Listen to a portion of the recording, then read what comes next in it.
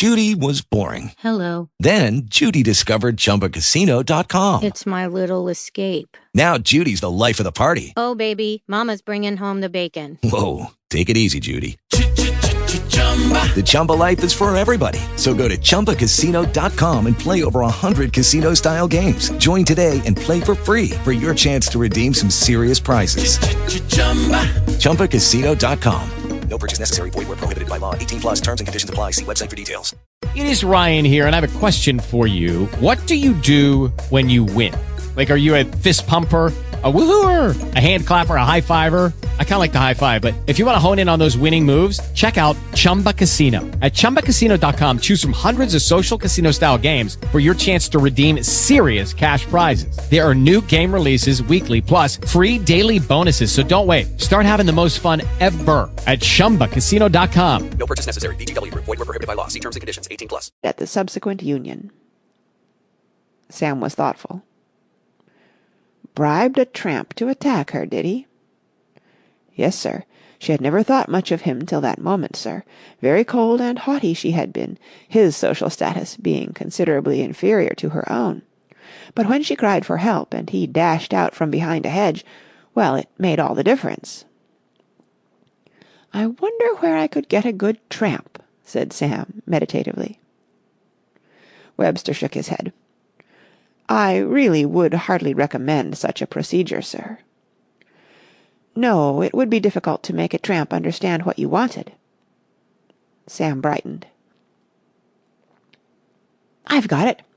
You pretend to attack her, and I'll—" "I couldn't, sir. I couldn't, really. I should jeopardize my situation." "Oh, come, be a man." "No, sir, I fear not. There's a difference between handing in your resignation— I was compelled to do that only recently, owing to a few words I had with the governor, though subsequently prevailed upon to withdraw it. I say there's a difference between handing in your resignation and being given the sack, and that's what would happen. Without a character, what's more, and lucky if it didn't mean a prison cell. No, sir, I could not contemplate such a thing." "Then I don't see that there's anything to be done," said Sam morosely. "Oh, I shouldn't say that, sir," said Webster encouragingly. "It's simply a matter of finding the way. The problem confronting us, you, I should say—" "Us," said Sam. "Most decidedly us." "Thank you very much, sir. I would not have presumed, but if you say so. The problem confronting us, as I envisage it, resolves itself into this. You have offended our Miss B., and she has expressed a disinclination ever to see you again. How, then, is it possible, in spite of her attitude, to recapture her esteem?" "Exactly," said Sam. "There are several methods which occur to one." "They don't occur to me." "Well, for example, you might rescue her from a burning building, as in True as Steel." "Set fire to the house, eh?" said Sam reflectively. "Yes, there might be something in that." "I would hardly advise such a thing," said Webster, a little hastily, flattered at the readiness with which his disciple was taking his advice, yet acutely alive to the fact that he slept at the top of the house himself. "A little drastic, if I may say so. It might be better to save her from drowning, as in The Earl's Secret." "Ah, but where could she drown?" "Well, there is a lake in the grounds." "Excellent," said Sam. "Terrific. I knew I could rely on you. Say no more. The whole thing's settled. You take her out rowing on the lake and upset the boat. I plunge in—" "I suppose you can swim?" "No, sir." "Oh? Well, never mind. You'll manage somehow, I expect. Cling to the upturned boat or something, I shouldn't wonder. There's always a way. Yes, that's the plan. When is the earliest you could arrange this?" "I fear such a course must be considered out of the question, sir. It really wouldn't do." "I can't see a flaw in it." "Well, in the first place, it would certainly jeopardize my situation." "Oh, hang your situation! You talk as if you were Prime Minister or something. You can easily get another situation, a valuable man like you," said Sam ingratiatingly. "No, sir," said Webster firmly. "From boyhood up I've always had a regular horror of the water. I can't so much as go paddling without an uneasy feeling." The image of Webster paddling was arresting enough to occupy Sam's thoughts for a moment. It was an inspiring picture, and for an instant uplifted his spirits. Then they fell again. "Well, I don't see what there is to be done," he said gloomily. "It's no good my making suggestions if you have some frivolous objection to all of them." "My idea," said Webster, "would be something which did not involve my own personal and active co-operation, sir. If it is all the same to you, I should prefer to limit my assistance to advice and sympathy. I am anxious to help, but I am a man of regular habits, which I do not wish to disturb. Did you ever read Footpaths of Fate in the Nosegay series, sir? I've only just remembered it, and it contains the most helpful suggestion of the lot. There had been a misunderstanding between the heroine and the hero. Their names have slipped my mind, though I fancy his was Cyril, and she had told him to hop it." "To what?" "To leave her forever, sir. And what do you think he did?" "How the deuce do I know?" "He kidnapped her little brother, sir, to whom she was devoted, kept him hidden for a bit, and then returned him, and in her gratitude all was forgotten and forgiven, and never—" "I know. Never had the bells of the old village church—" "Rung out a blither peal. Exactly, sir. Well, there, if you will allow me to say so, you are, sir. You need seek no further for a plan of action." "Miss Bennet hasn't got a little brother." "No, sir, but she has a dog, and is greatly attached to it." Sam stared. From the expression on his face, it was evident that Webster imagined himself to have made a suggestion of exceptional intelligence. It struck Sam as the silliest he had ever heard. "You mean I ought to steal her dog?" "Precisely, sir." "But, good heavens, have you seen that dog?"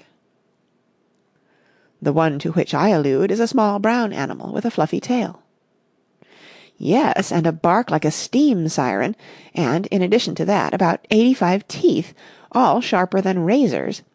I couldn't get within 10 feet of that dog without its lifting the roof off, and if I did it would chew me into small pieces." "I had anticipated that difficulty, sir. In Footpaths of Fate there was a nurse who assisted the hero by drugging the child." "By Jove!" said Sam, impressed. "He rewarded her," said Webster, allowing his gaze to stray nonchalantly over the countryside, "liberally. Very liberally."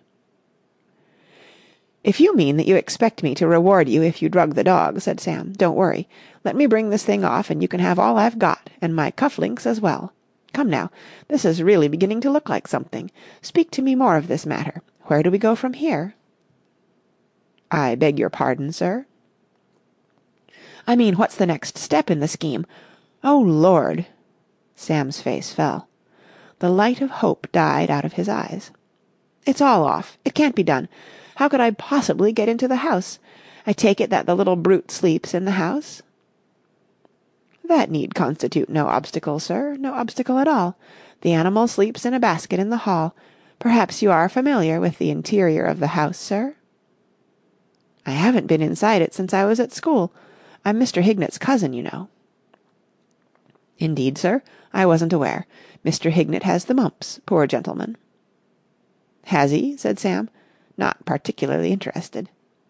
"I used to stay with him," he went on, "during the holidays sometimes, but I've practically forgotten what the place is like inside. I remember the hall vaguely. Fireplace at one side, 1 or 2 suits of armour standing about, a sort of window ledge near the front door." "Precisely, sir. It is close beside that window ledge that the animal's basket is situated. If I administer a slight soporific—" "Yes, but you haven't explained yet how I am to get into the house in the first place." "Quite easily, sir. I can admit you through the drawing-room windows while dinner is in progress." "Fine." "You can then secret yourself in the cupboard in the drawing-room. Perhaps you can recollect the cupboard to which I refer, sir?" "No, I don't remember any cupboard.